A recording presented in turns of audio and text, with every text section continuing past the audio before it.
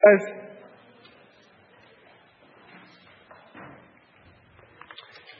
hey, we're in a very we're almost.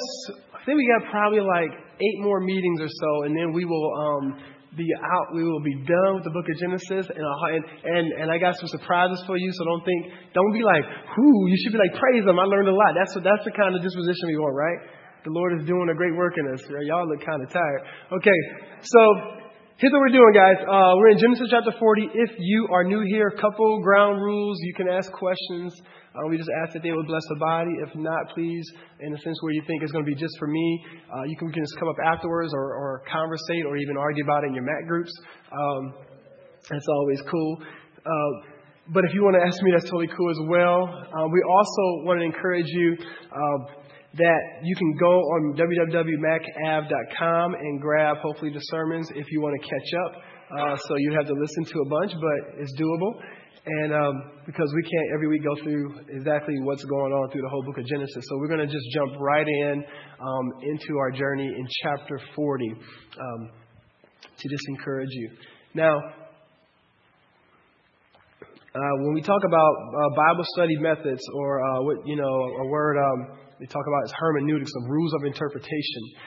Right now we're in chapter 40, and a couple of ground rules I want to give you you hear a lot. I don't know if you've heard, but a lot of times when people teach, you want to talk about what's called the big idea. That's a guy, Haddon Robinson, came up with this whole term. This is the big idea, and this is just one thing you want to find in the text. I think sometimes that's cool. I don't know if I'm totally sold on like the text. Every time you read it gives you one big idea. Especially in narratives, I think there's a lot of things that God is trying to do in a narrative. This one's very interesting because it's dealing with a specific story, and so we're going to stop in chapter 41, in like the middle of chapter 41, but the story is going to continue. So basically, I think the biggest thing maybe that the author's trying to tell us, I don't even think is in that chapter necessarily. I think it's going to be culminating toward the end. But what we're going to do is we're going to try and give some ideas and some implications. And remember, over and over again, we've talked about the difference between interpretation and implications, right? So you have your main interpretation of like, here it seems like the author wants us to get these few things from the text. And then you have implications where there's certain things that the text is implying, but you can't make that the central idea. And so what we'll try to do together is we'll try to navigate the difference between, this seems kind of like some implications that we can talk about that seem to be true, some character traits, things of that sort. But to be clear, the book of Genesis, far be it, the book in Scripture, the canon of Scripture is not a study on character. Not necessarily. It's not about you finding out how to be a person that can have friends and influence people, right? And then you kind of read the Bible and get really good at it and then leave and go, wow, man, I'm just such a good self-help guru. Like, that's not the goal of the Scriptures. It's not to make you a better person, but it's really to make you a worshiper. And so the whole focus of the Scriptures is God, right? It's good God, bad people. But we're going to see some implications here. So I just wanted to make that really clear. And another thing, too, is in chapter 40 and 41, I think there's some sobering things here. So I want you to stick with me because maybe or maybe not, I might say some things that might be a little pointed, but I'm just trying to think through stuff, and I'm trying to have you think with me as we look at some of the conclusions. Okay, guys? So before you don't get mad at me and throw Bibles or whatever, just kind of don't judge it. Just kind of let's go to all the way to the end of the story, and hopefully you'll be encouraged. Okay, guys? And with that said, we are in chapter 40, and we are dealing with our man Joseph, who we know is part of this central lineage that God has sort of beelined on. He's sort of like, he's honed in on for us to understand what God is doing in redemptive history, basically history where man is evil and then God is going to make man great because he's great. And so what he does here, you have the lineage of, you have Abraham, you have Isaac, Jacob, then Jacob has his 12 kids, and then they have, 12 sons and a daughter. He has 13 kids. And then the author sort of like zones in a little more where he shows you specifically there's a lack of leadership. They're all sinning. They're all crazy. By the way, if you miss any of the understanding of Genesis, one thing we want to make really clear is that when you hear these terms, these people like Jacob, and you go, wow, those would be really godly people. One thing that our body has learned through study is that everyone is really messed up and really foul and really nasty, and it gives us all hope. Because we go, wow, he's just as foul as me. So maybe I can be a Christian. And that's basically the goal of Scriptures, is to show you that God can save anyone because we're all just evil. And then what he does, and if you're new, I hope that's not like, oh, he called me evil. Well, you are, though. But, and God is good. So what happens in chapter 40 is now we've seen, he's kind of focusing on, okay, you got these 12 guys, but now we're going to look at specifically Joseph, okay? So we look at Joseph, and we've seen Joseph, kind of begin to talk about, man, I'm having these dreams, I'm kind of all that. Like, what you guys think? I'm going to be ruling you guys soon. Brothers get jealous. They try to kill him. They decide not to kill him, I would say, because of God's sovereignty. And then they actually sell him. So he's a slave. He gets sold again from the Ishmaelites to the Egyptians. Okay, and then we see the story last week where he's sort of being faithful, and we see his ebb and flow journey. And so that's what we're entering into right now in chapter 40, where he has been placed in prison. Okay, so he's in prison because Honey tried to step to him and have sex. He decided not to have sex. Potiphar's wife. Okay, and she chased him around forever. And we talked about that issue about us and having integrity, how he continually said, no, I will not have sex with you. And then you would think the payment, God would say, you're faithful, I'm going to be faithful, I'm going to bless you, you're going to have platinum Rolexes and Bentleys and all that stuff. And it doesn't happen. In fact, he gets put in prison because the wife lies and tells on him, puts him in prison, and that's where we are today. Okay? But the cool thing is, all right, he's in prison, but what do we see? We see his character is so awesome. And don't miss the character, the implication of his character. His character is so awesome. The man is in prison, and then they give him keys to the prison. They're like, man, you waking up all the time talking about what you want for breakfast. You ain't got no pot plate or nothing. You just try to serve people. You're caring for people. Here, you want the keys to this place? And it says that the guy who's running things doesn't even worry about the prison anymore, because Joseph he's such a man of character and integrity, such a Christian. He's walking with the Lord that the pagans are like, hey, give it to that guy because it'll happen. So hopefully we left last week thinking about our jobs and what we do. Are we grumblers, or are we people that say, God is in full control. He knows what's going on. I know what I'm called to do, and that's to be a man or woman of integrity. And God will do his thing. And it might look different than what you want. It might look like you're going to prison or somebody lying on you. Right? Here we are, chapter 40. Ready, guys? Okay. Scriptures say, sometime later, the cupbearer, the baker of the king of Egypt, offended their master, the king of Egypt. So, remember, the place we're at right now, we're in prison, and they give us a little snapshot of what's going on outside the prison.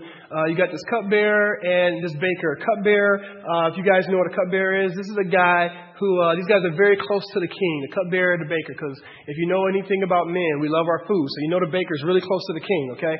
But also the cupbearer, you might not know that, but the cupbearer actually is a guy who actually drinks and partakes of the food and the drink before the king does, just in case if someone's trying to poison or kill the king. Okay, so that's a cool job unless somebody tried to kill the king, correct? Because then you die. So then you need another cupbearer. But it's a good job, and history says that not only did the cupbearer, because I know for a while I always thought it was just a drink issue, but actually the cupbearer was also a confidant. So the king actually talked and connected and had advice, and so this is a very prominent role. It wasn't just about the food, but these are very prominent roles that the king these two guys. And it says, let me just pause here. So let's think about Egypt real quick, because maybe we don't have a view of what's going on here. So Egypt. Okay. He's in Egypt right now. And Egypt is basically the most powerful nation in the known world at this time. Okay.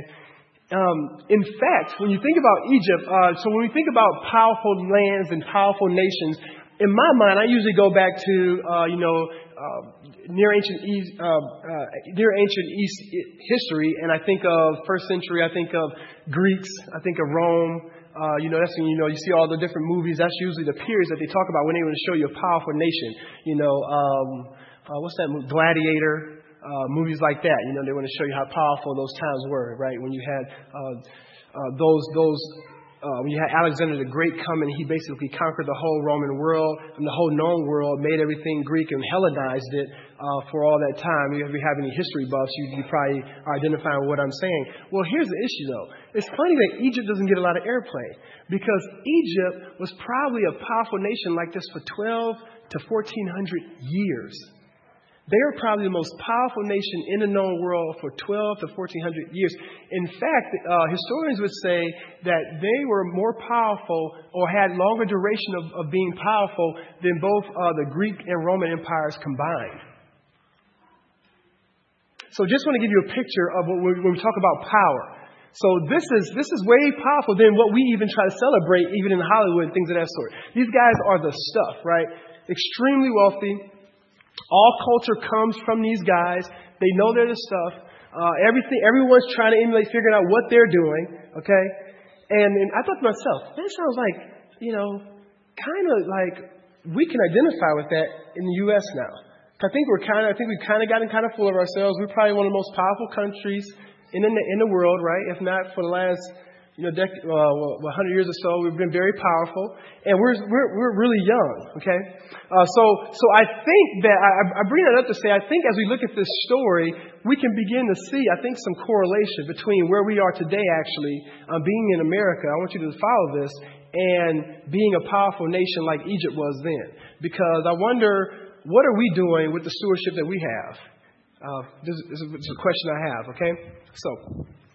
Let me continue on. So that's what's going on. So when you see the word king of Egypt there, Pharaoh, which is what he was, it says was angry with his two officials, the cupbearer and the chief baker. We don't know why he was angry, what they did. It doesn't give you that description.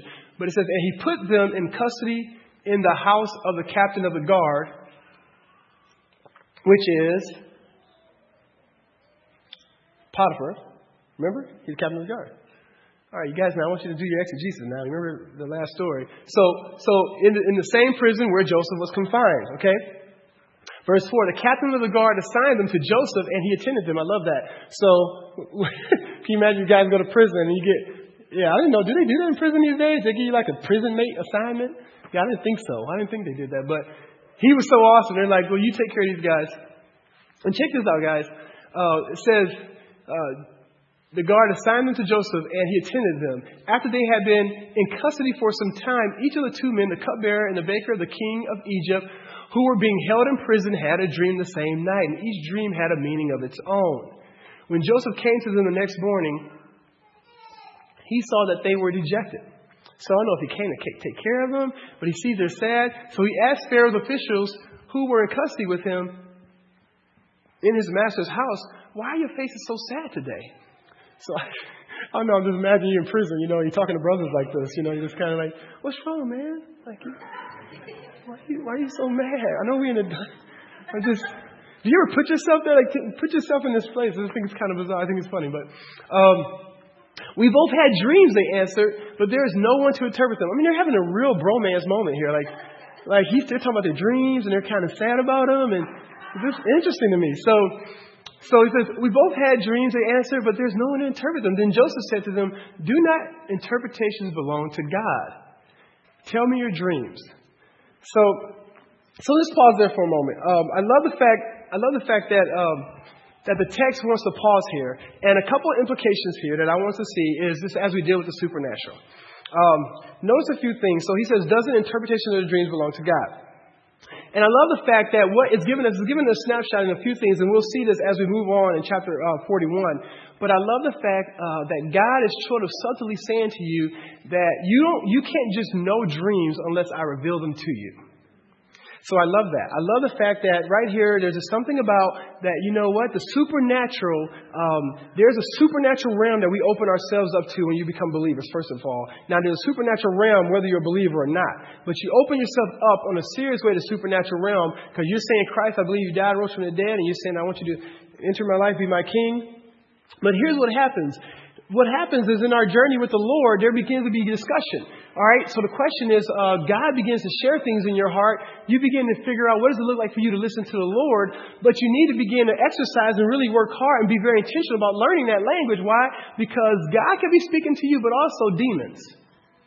And so what's interesting is this whole dream piece here, I love the fact that he makes a focused guy, but I'm nervous. If I bring that to today, I'm very nervous because when we talk about dreams and interpretations and spirituality, a lot of times we think that just because you're spiritual, it's godly.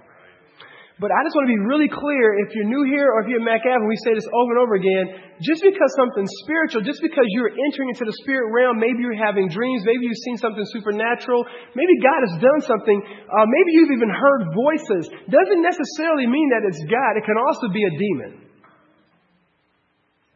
So there's something about having discernment of knowing the difference. And I love the fact, a couple things. I love the fact that right here is Joseph. And let me just make this clear. How long do you guys think he's been in prison or he'll be in prison? It'll be about 13 years. Okay? So he's in prison for saying no to somebody that want to have sex with him for 13 years. And these guys come up to him and say, tell me this dream. And it's just very interesting to me, his demeanor. How you doing? He's caring for the guys. They give him the keys. He still has his character. To the point they want him to give him the dream. And he's not mad at God. He says, only God can tell you dreams. Let me talk to my king. Notice the character of this man. He's not defaming God.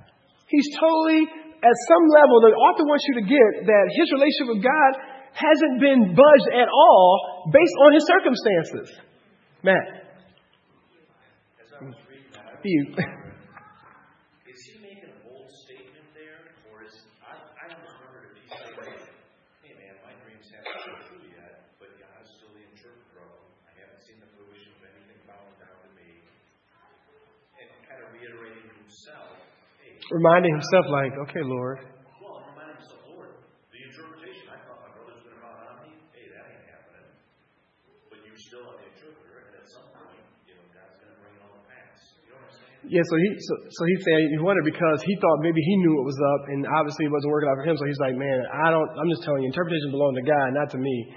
My only issue with the only reason I don't know if that's necessarily what he's saying is because even when he gets those interpretations in the past with his boys, with his brothers and his dad, it seems that the author wants you to know that he knew that was coming from God. So I don't even know. I wonder if he's poking at the issue that, hey, you are worshiping pagan gods. Interpretations belong to the real God. In fact, you guys think Pharaoh's God. That's what they thought. Egyptian, right? Pharaoh saw himself as a god. And even if you didn't believe that as the Egyptian, you didn't say you didn't believe it because you get killed. So Pharaoh's God, he thought he was a god. And I wonder if there's some play on a word like, actually, the real God can tell you to dream. But that's up for debate. Both of those. I think both of those, I think you're still operating in line of good theology. But I wonder if he's just trying to make a point that, hey, God's going to give you this.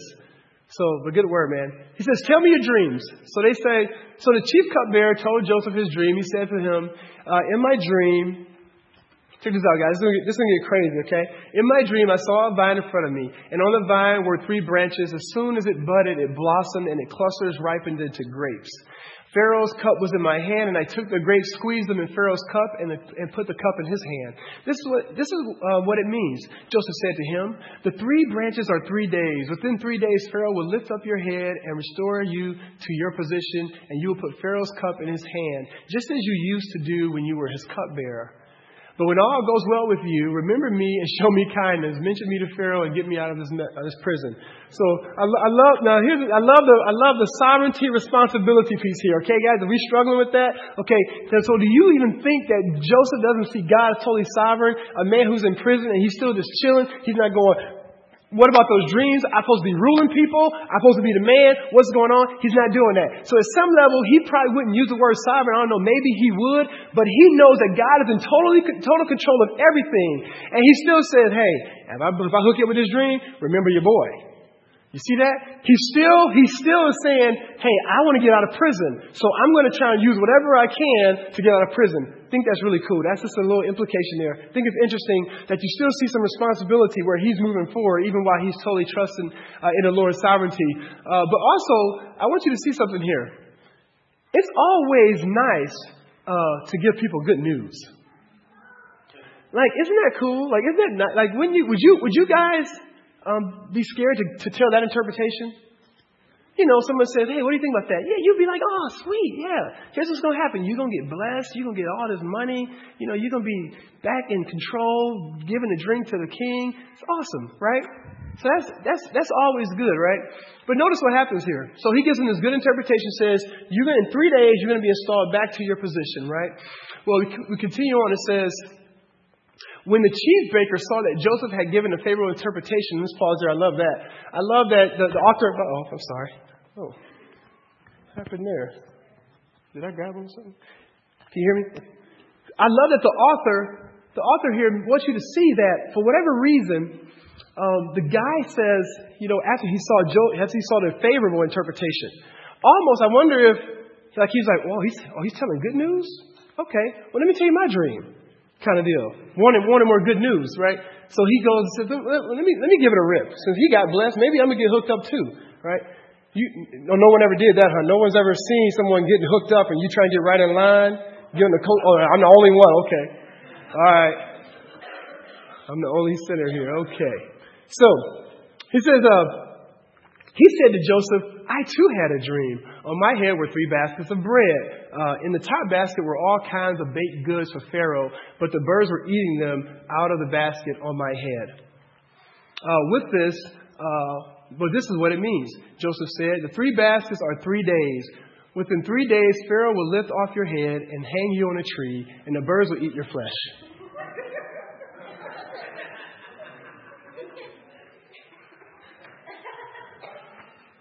So can you imagine? Can you imagine you go up to somebody and you say, I had this dream the other night, and then the response is like, in 3 days, you will be dead. In 3 days, you're going to get killed. You're going to get hanged in 3 days. So, I'm sorry. Can you imagine? How would you share that information? Would you share it? Let me take you to something real quick. Look at 1 Kings. This is further in your scriptures. 1 Kings chapter 22, 6-8. This is Elijah. The king would get mad at Elijah. Okay, let me show you why. So the king of Israel brought together the prophets, about 400 men, and he asked them. He asked them, shall I go to war with Ramoth Gilead, or shall I refrain? Go, they answered, for the Lord will give it into the king's hand. Okay? But Jehoshaphat asked, is there not a prophet of the Lord here whom we can inquire of? The king of Israel answered Jehoshaphat, there's still one man through whom we can inquire of the Lord. Now, so the people told him, do what you got to do. The Lord's going to, he has these people in your hand, right? But he says, I still want to know what's going on. Like, can you give me one more person? And look what he says here. He says, yeah, there's one more person. But actually, he's a true prophet. But look what he says here. It says, but I hate him because he never prophesies anything good about me, but always bad. Every time I ask him, something always bad happens to me. He is Micaiah, son of Imlah. So he says, the king should not say that, Jehoshaphat replied. I wanted to show you that because I love that passage when I read Kings, because I love how there's something about when you think of false prophets. We think of false prophets a lot of times being individuals who tell lies. But in the scriptures, in the Old Testament, a false prophet is also someone who withholds the truth. It's not simply that, you lie to people and now you're a false prophet. But you're also a false prophet when God has given you a prophetic voice, i.e. being a Christian. I will propose to you, you have then become prophetic in nature. And I propose even in Revelation, that's why it talks about the 2 witnesses, the two prophets is actually representation of the church. Because God is saying that we as his people, when we say yes to Christ, we become his witnesses and also his prophets. That means that we bear truth to the world. We remind the world that God is king, Jesus actually rose from the dead, that he actually is coming back. And then as you walk around as a doctor and as a dietitian and as an awesome mom and all these engineers and all this stuff, that you walk around as a business owner, what you're also walking around as an indictment to the world that Christ is going to come again. And so the question that the text brings here, when you think of, you watch Joseph's integrity and you watch him getting the word of God and just saying, hey man, I could fudge this thing, right? I could say, man, look at this. I don't know exactly what's going to happen, but maybe something bad's going to happen to you. I'm going to tell you the truth. So when I look at that, I thought to myself, wow, what a good word for us at Mac Ave. Because I thought to myself, man, I think one of the things that we really have to wrestle with at MacAv is because of the nature of what you guys are doing as we're all hustling for Jesus here, is that you're in these relationships and you're in these discipleship relationships. And the question I have to ask you is, do you consistently tell the truth? Are you telling the truth to your brothers and sisters in these relationships, or are you lying? Are you a false prophet? Are you sitting there knowing there's glaring issues in their life? Are you sitting there knowing that they're not speaking the gospel, they're not hearing the gospel, they're totally not teachable, and then you sit there and you eat meals and you pray and you act fake and you don't speak redemptively. You don't show that you love them enough to say, I'm going to tell you the truth, even if you don't like me, even if you leave MacAv, even if you talk bad about me, I'm going to tell you the truth because I actually love you. It breaks my heart that we have an environment where we can be extremely redemptive. But for whatever reason, you've chosen to say, I believe the gospel is like this, and I'll do it my way. What the Lord has said is not about you. Please, just tell the truth. Just love people enough. I don't care if people leave. Because wherever they go, it's going to still be in the back of their mind. I'm telling you something, guys. We've been here. We've seen the game long enough. We've seen the game long enough where people leave and they dog us and they make fun and they lie.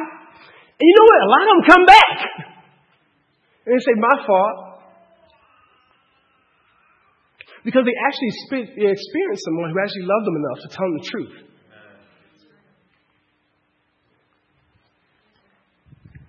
I just ask, guys, please, let us be a body who just says, me telling you doesn't mean I have it all together. This is not about me. But I'm going to tell you the truth, and I want you to tell me the truth. So that we can walk the Lord together and have a clear expression of the gospel here.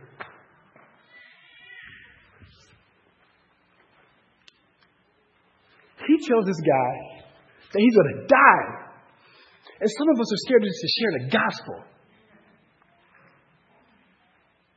He tells the guy he's going to die, and he's in prison. Guess what? He has to walk by and pass this dude all day for 3 days. Can you imagine what the meals were like? Hi, man. What's up, bro? Hi, George. Hi, Dan. Hi. You just told this guy earlier he's going to be dead in 3 days, and you got to feed him. You got to see him. You're in the weight room. You're like, oh, man, why are you lifting weights? You're going to be dead in 3 days. You know what I'm saying? Like, what does that combo look like? What does it look like? You don't think that was awkward? You don't think the guy pushed back?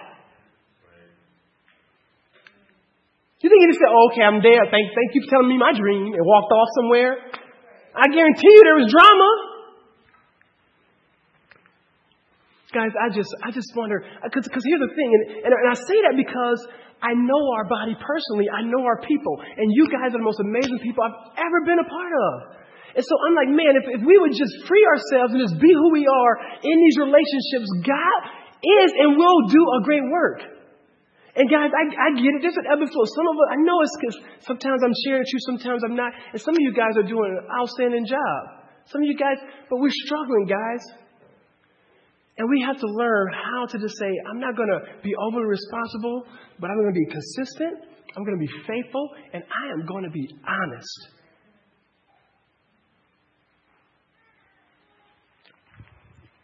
The scriptures read, now the third day was Pharaoh's birthday, guys. It says, and he gave a feast for all his officials. So basically he had a birthday party. It's my birthday. So you talk about a crazy guy. We talk about unbelievers.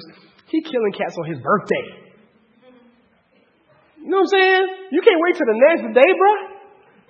And he gave a feast for all his officials. He lifted up the heads of the chief cupbearer and the chief baker in the presence of his officials. And verse 21 says, he restored the chief cupbearer to his position so that he once again put the cup into Pharaoh's hand. But he hanged the chief baker just as Joseph had said to them in his interpretation. He kills him. He's dead.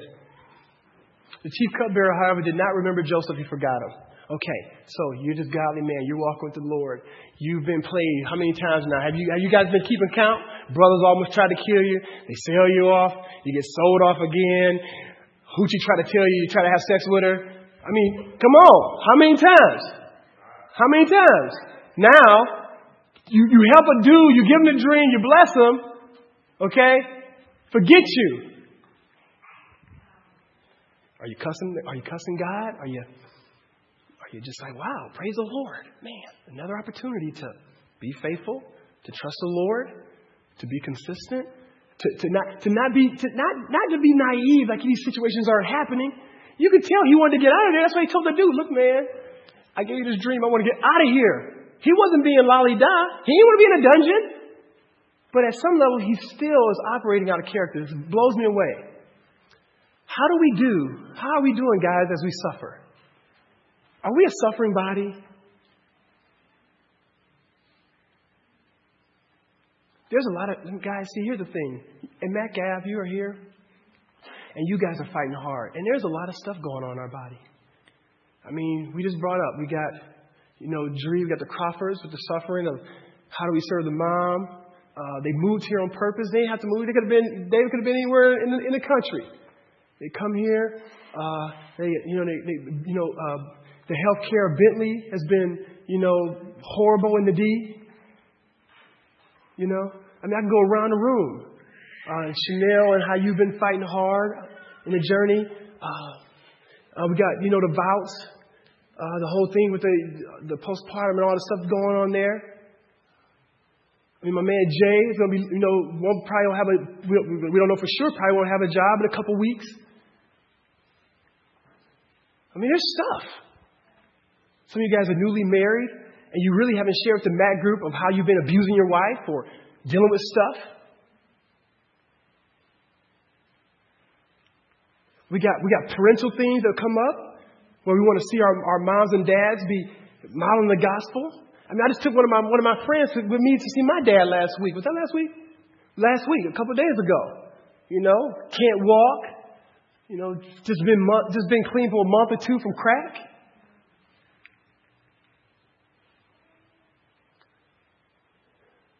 See, porn addictions, marriages on the rocks. We've had people close to us die, brothers. Guys, I think we are. I think we're suffering. You know why I know? Because the Lord tells us we're going to suffer. I think we are a suffering church. That's not the question. The question is, do we suffer well? There's drama in here. All up in here. I can go on and on. The pain I see even as you're just trying to be wise and parenting the kids. Just a broken relationship with my in-laws. Guys, there's story after story after story after story in this body right now. How do I be a godly man and marry a girl and care for her well? How do I transition? How do I work well as a professional? How do I fight apathy? How do I lead well here? There's so much stuff. If God was unpeeled the layers, there's things in our hearts. The question that the Lord is asking us is, will we suffer well? Will we know those things are there? Will we know that the guy left us and he left us with kids and men have been horrible in this community and it's fatherless, but Lord, you're king. Will we suffer well is the question. Betty? Yes, I don't know if this is an easy question. Like Joseph wanted to get out of prison, and you're saying that it's okay to tell the Lord, I don't want to be suffering. Help me get out of this. And was actually trying to get someone and say, hey, help me get out of this. Mm-hmm. So in our suffering, if we have a chance to get out of it temporarily or whatever, if God doesn't allow that, obviously God's not allowing it. But is there ever a time to like with the family, take a break from someone who's, just riding you and in your face and, doesn't want the gospel and everything else? Is it okay to create some distance to then create new space to come back together with, respect, where disrespect has been? You're talking about specifically in relationships. I'm talking about in relationships. Wow, that's a hard question. Well, no. No, but yeah, I would just say this. I think the thing, and as I look at our body, I'm going body, the question I'm asking, just hopefully this can answer at some level, is as we're suffering, as we're dealing with all the stuff that we're dealing with, sometimes what can happen, and I think by fear, and this deals with the relationship piece. Yeah, if it's a cantankerous relationship and you've been trying to share, and the hearts are hard, I personally say, the scriptures say, hey, wipe the dust off your feet. But that, and you continue to try and find hungry people. But if it's a relationship where there is sin, there hasn't been reconciliation, there hasn't been forgiveness, like, for example, our situation, I just see it unhealthy right now just to enter back into it. And so we're in that process. So definitely, the question is, there's no right or wrong in the sense of, there's right or wrong within sin, but it's a gray issue. And all I'm saying is before the Lord is how do we handle trials and tribulations? And so I don't have a padded answer for this situation, this is what you do. What I can say is, are we walking with the Lord? Are we trusting the Lord? Are we radically confessing our own sin? Are we being honest? Are we doing the things that God has been so clear about? Because what I'm seeing in our body, and this is where I'm trying to ask the Lord, give me understanding, Jesus, how do we work here? And don't miss this. I feel like we can get so caught up in all of our different problems and all of our stuff that we actually, we just lose our missional voice here. And that's my biggest fear is how do you balance not ministering and forsaking your family? Don't do that. And don't be a bad steward of your life. While at the same time, where it's always something to the point where you can't engage the culture here. Where where we can't even do what we came here to do. And I'm just going, guys, like at some point, I don't think it's because there's so much stuff. I think it's something that we think, okay, when everything is perfect, then I'll engage culture. Or when everything is tight in this area, then I'll engage culture. And I want to propose to you, I think God is asking you and me to have an ebb and flow where we go, while there's chaos, I'm missional. Because it seems that Joseph was like, well, man, when I get out of here, I'm going to be all about Christ. I'm going to be like, hey, I'm telling you about Jesus. It seems like he's like, look, in the drama, I'm gonna have this ebb and flow of what does it look like to be on mission. Does that make sense? I really want us to think about that as a body.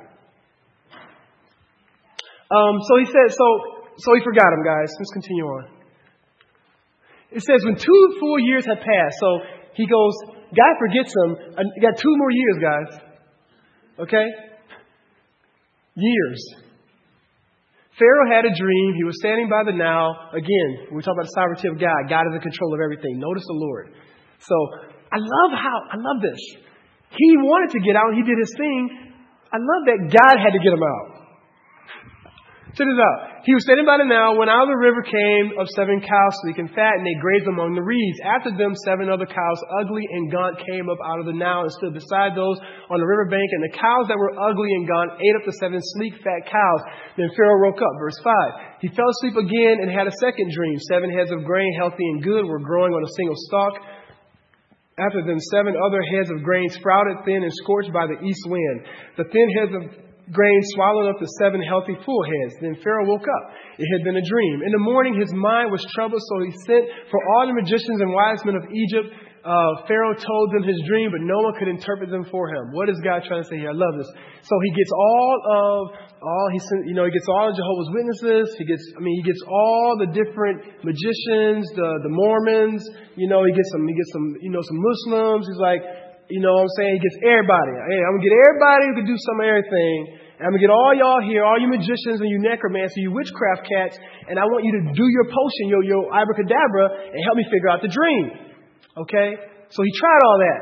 And I love that the Lord is like, I ain't going to let it happen. Because see, here's the funny thing. You can have, this could have been different. He could have got the magicians and they interpreted the dream. Because I propose to you, sometimes God will allow Satan to do things like that to masquerade as an angel unaware. Okay? You can get that. My point is that you don't basically go by the supernatural to know about God. Just because someone can interpret a dream doesn't mean they're Christian or a believer or love Jesus. That's my point. So you can't go, so the reason why we know it's from the Lord because He's able to do it. God just wants you to know that whenever He wants you not to do it, you won't be able to. God just wants us to always understand that we are still under His rule and His reign, and guess what? So are demons.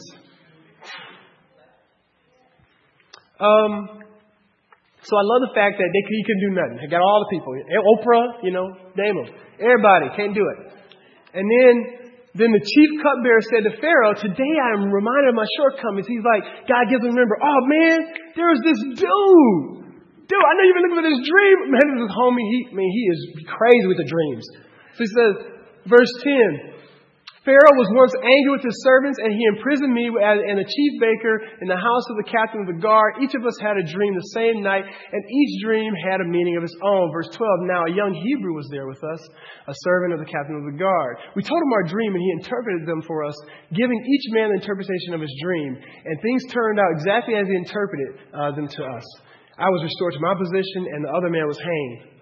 So Pharaoh sent for Joseph, and he was quickly brought from the dungeon. When he had shaved and changed his clothes, he came before Pharaoh. What's the insight there? Okay, in a dungeon, 2 years, 13 years in all. I love the fact that the author wants you to see he had to shave him, had to get him tight. Why? Because he was nasty and dirty and right, stinky, and guys, he's in prison.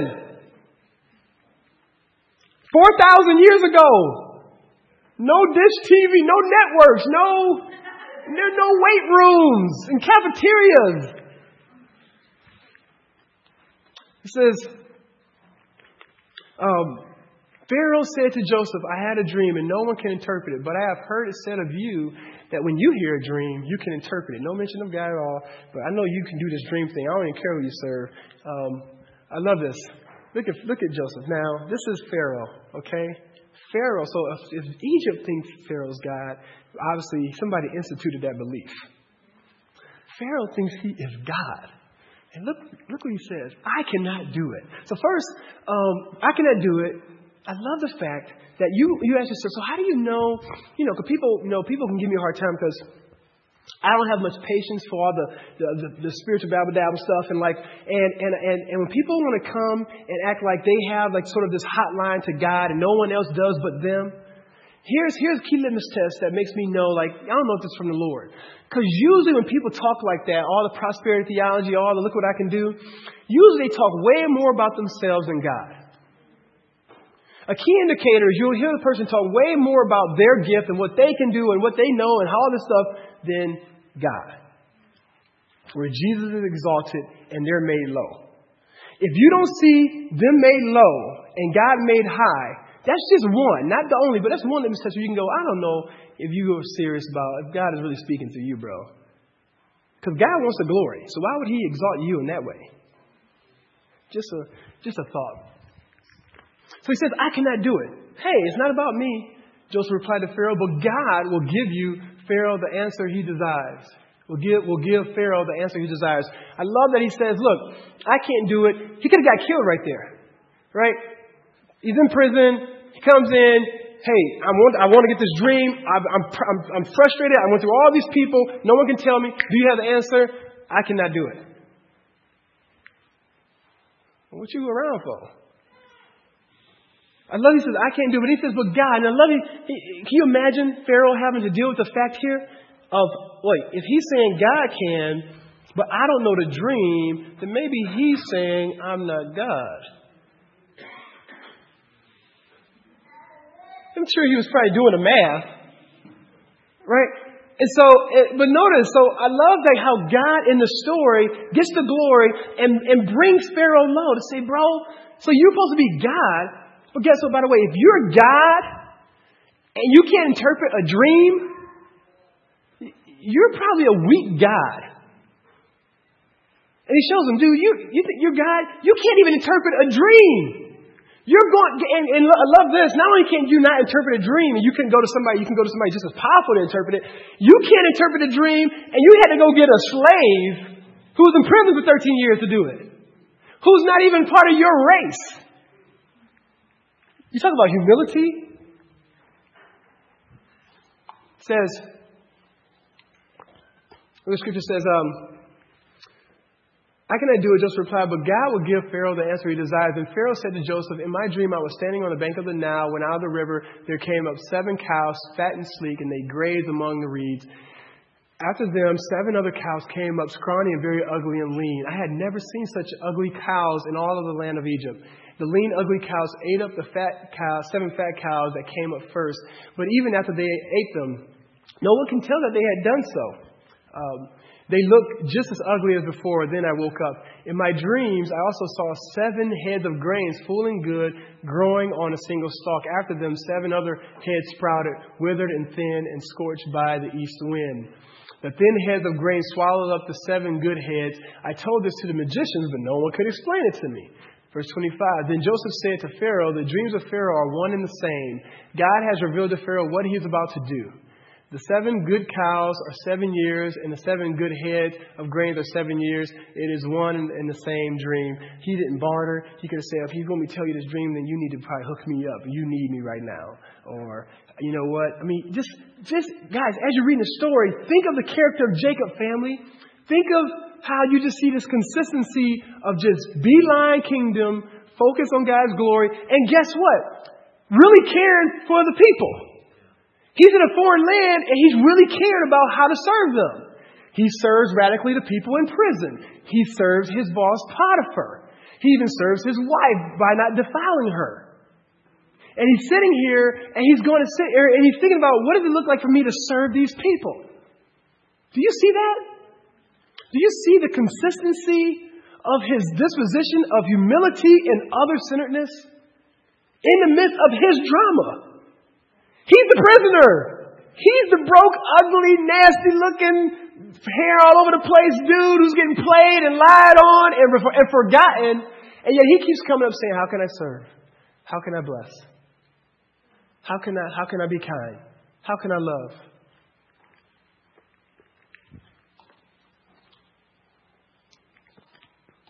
Look, it says,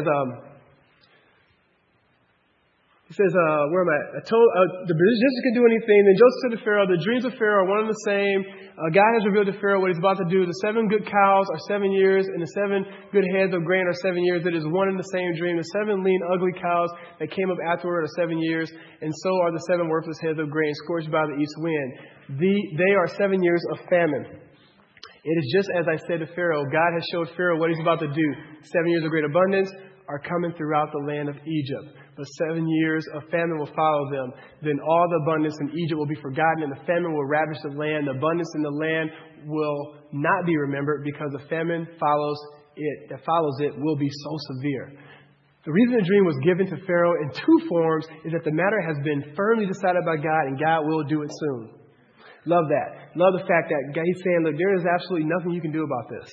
Again, just showing you God's power and almost the humility that Pharaoh has to demonstrate now, because he's saying, guess what?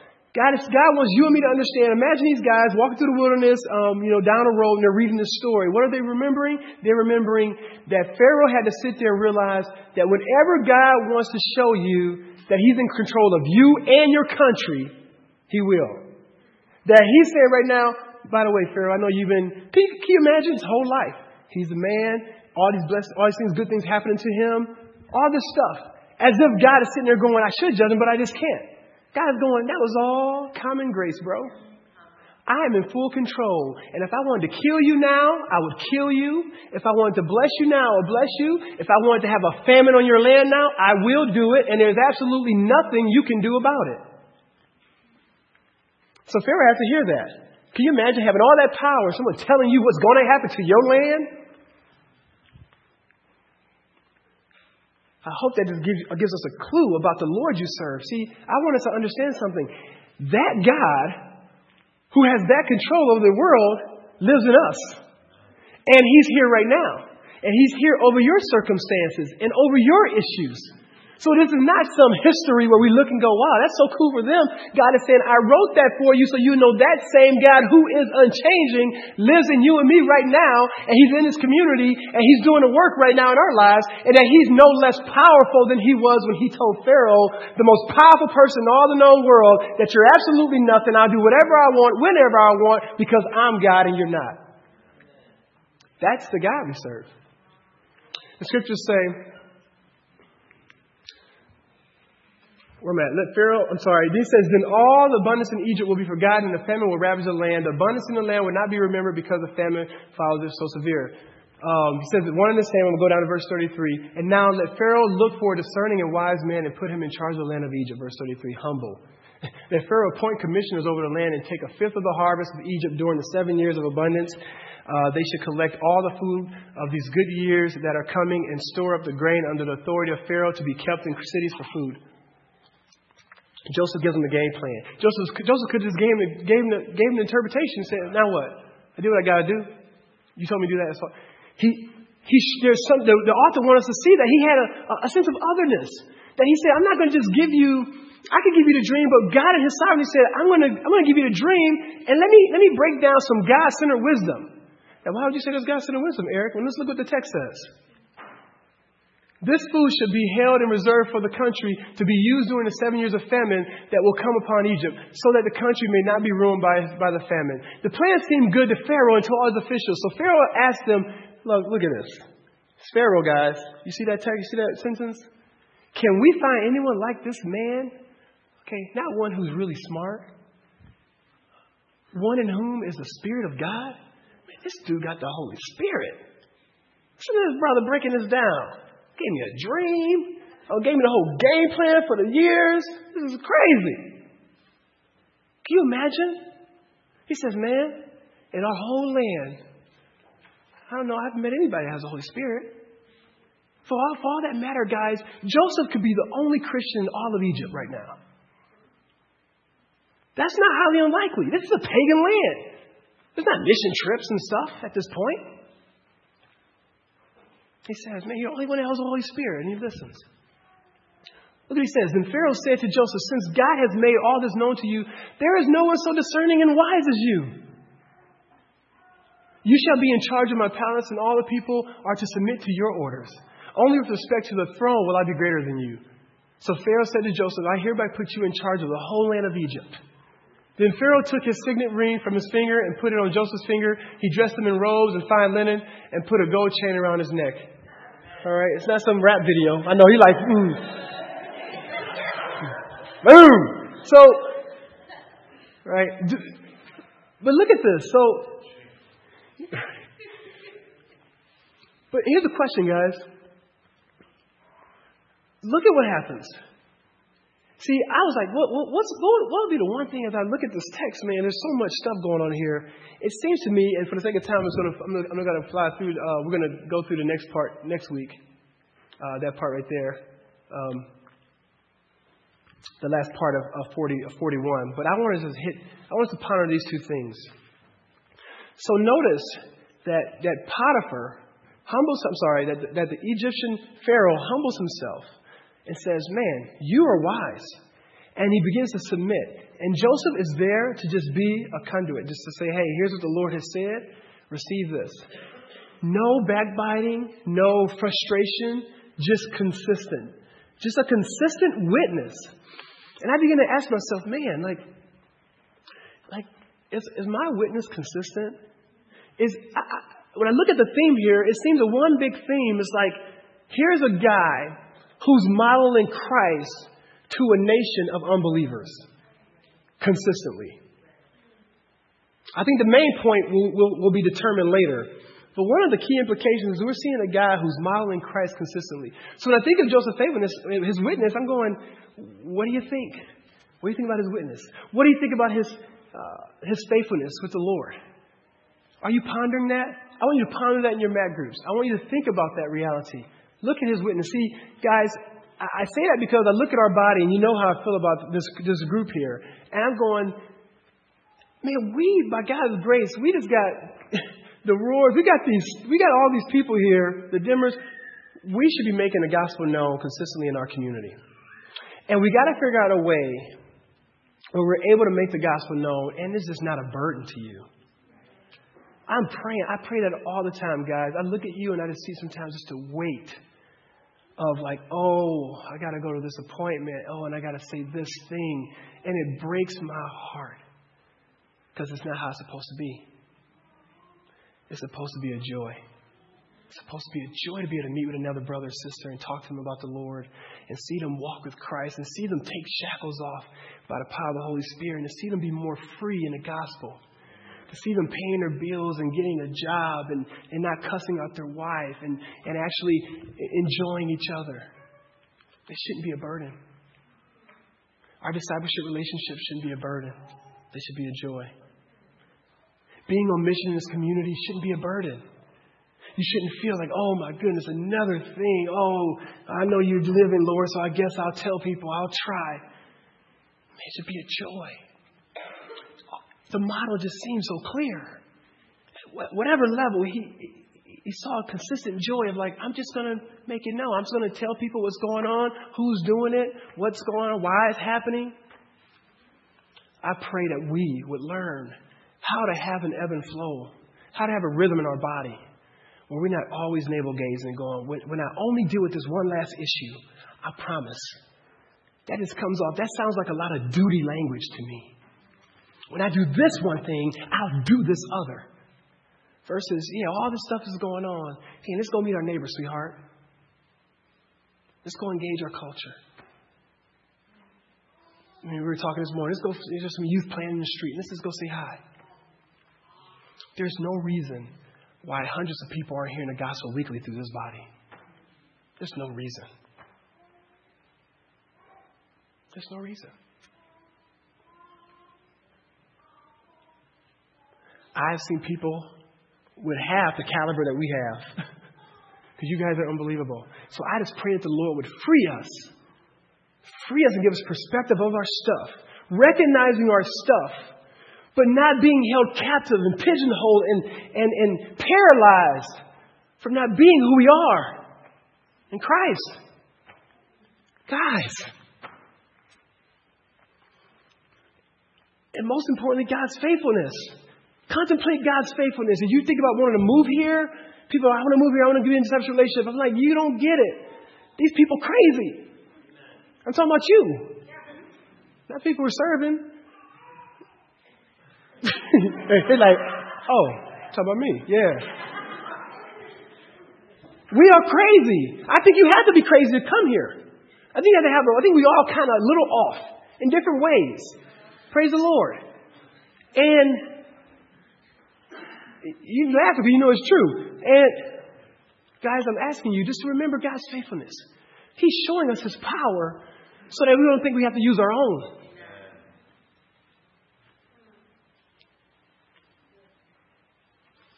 Look what the Lord did.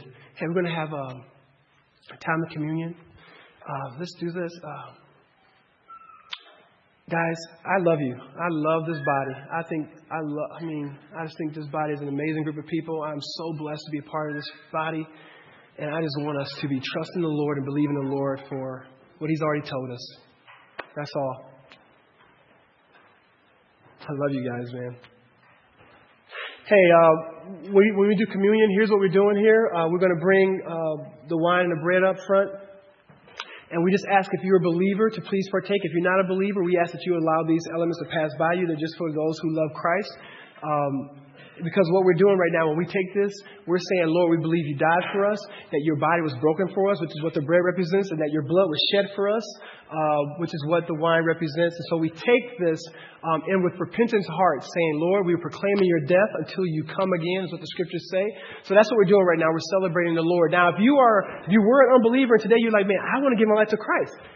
Man, say, Lord, You're my king, and Satan is not. I am not. Give your life to the Lord. The Lord says He cleanses you of your sin. He makes you His child. And this can be one of your first acts of worship today, where you partake communion with the Lord. And you say, I get to do communion because I love Jesus. And so we ask you to do that. But do this soberly. Don't play games with the Lord. The scriptures talk about people even dying because they play games with guys that are irreverent during a time like this. So we just ask you to partake. Please come on down. We do this. Please, you can partake anywhere you want at any time. We're going to be singing out to the Lord and worship our King. This is the time of worship. As we're thinking soberly, you worship though.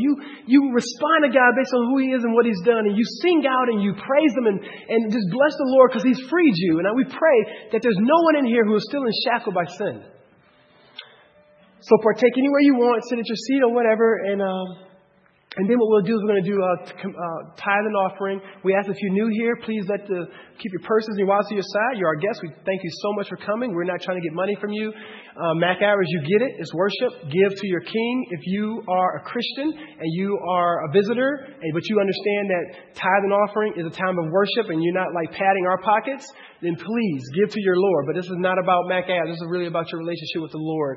That's why we give, because He's given us everything. With that said, let me pray for us and worship your King. Come down at your leisure. Pray, get your hearts right in Christ. Repent of sin. Confess your sin. And then come. If you're harboring sin, I want you to stay seated and continue to deal with the Lord. We got time, okay? Let me pray. Lord, we thank you so much for the opportunity. We pray that we would worship you during our time of communion. We thank you for breaking your body for us, for being murdered for us, Lord, and shedding your blood, that we don't have to be murdered. Lord, we thank you for that. Lord Jesus, we thank you that you've given us all this stuff. We thank you that we pray that our tithe and offering will be a worship to you, Lord. We love you. In Jesus' name, amen.